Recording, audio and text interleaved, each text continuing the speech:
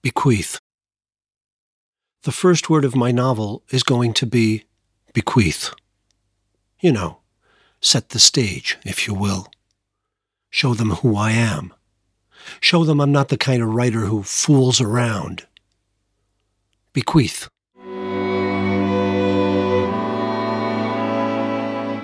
Bequeath the painting to his son he did not, for the bitter quarrel had lasted until the very end.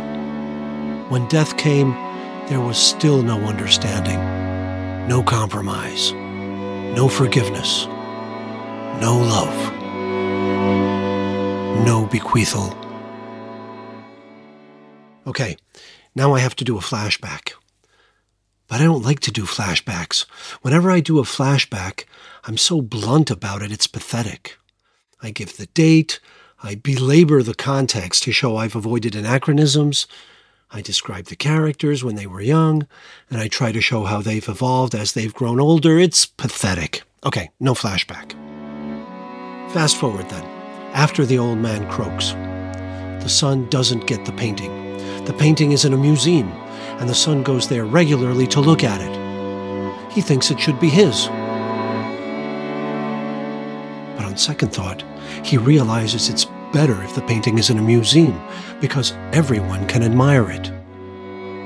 This underscores the obvious fact that the son is the good guy, and the father is the villain.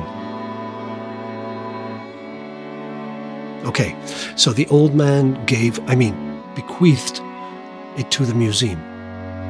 Now what? The painting gets stolen. Who stole it? A mysterious person to whom it should have been bequeathed. An illegitimate son, and the two sons become rivals. Rivals at first, and friends in the end. Nah, that's bad. So predictable. Let's not go there.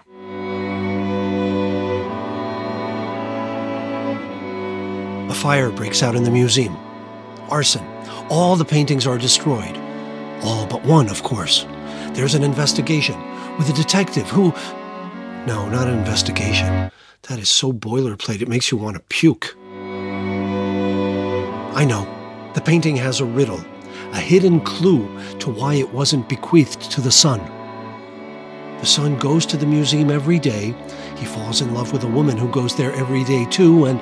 No, scratch that. No woman. He goes to the museum every day, and one day he cracks the riddle because one of the museum security guards he has become friends with says something trivial, in passing. And boom, there's a light bulb goes on moment, and that helps him crack the riddle.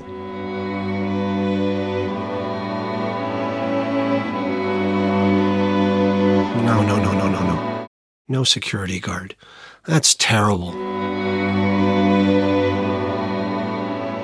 He cracks the riddle because at a specific hour of the day, there's a ray of light that shines on the clue.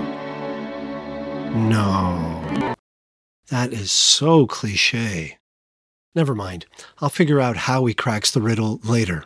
Bottom line is, he eventually understands what his father meant and why he didn't bequeath the painting to him. And he forgives his father, posthumously. So the relationship has endured, in spite of death.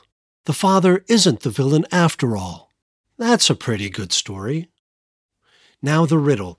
The riddle would be a minute detail in the painting, a story within the story, a mise en abîme, as they say.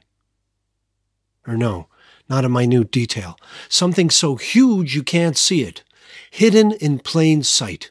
You can't see it because of perceptual blindness. A reverse kind of mise en abîme, a contrapositive mise en abîme.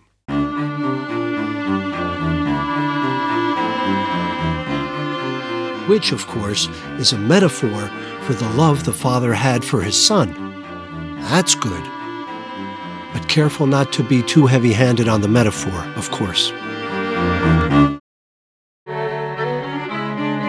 I'll start with bequeath. But I won't go into the family saga, the intricacies of the intertwining lives of the relatives. That's boring. Not to mention the fact I'm bound to get confused. and lost in a bunch of pointless digressions if I do that. So I'll stick to the relationship between the father and the son. I'll make it a short story. There's a contrapositive mise en abîme, and the first word is bequeath. Here goes. Bequeath the painting to his son he did not, for the bitter quarrel had lasted until the very end. When death came, there was still no understanding, no compromise, no forgiveness, no love, no bequeathal.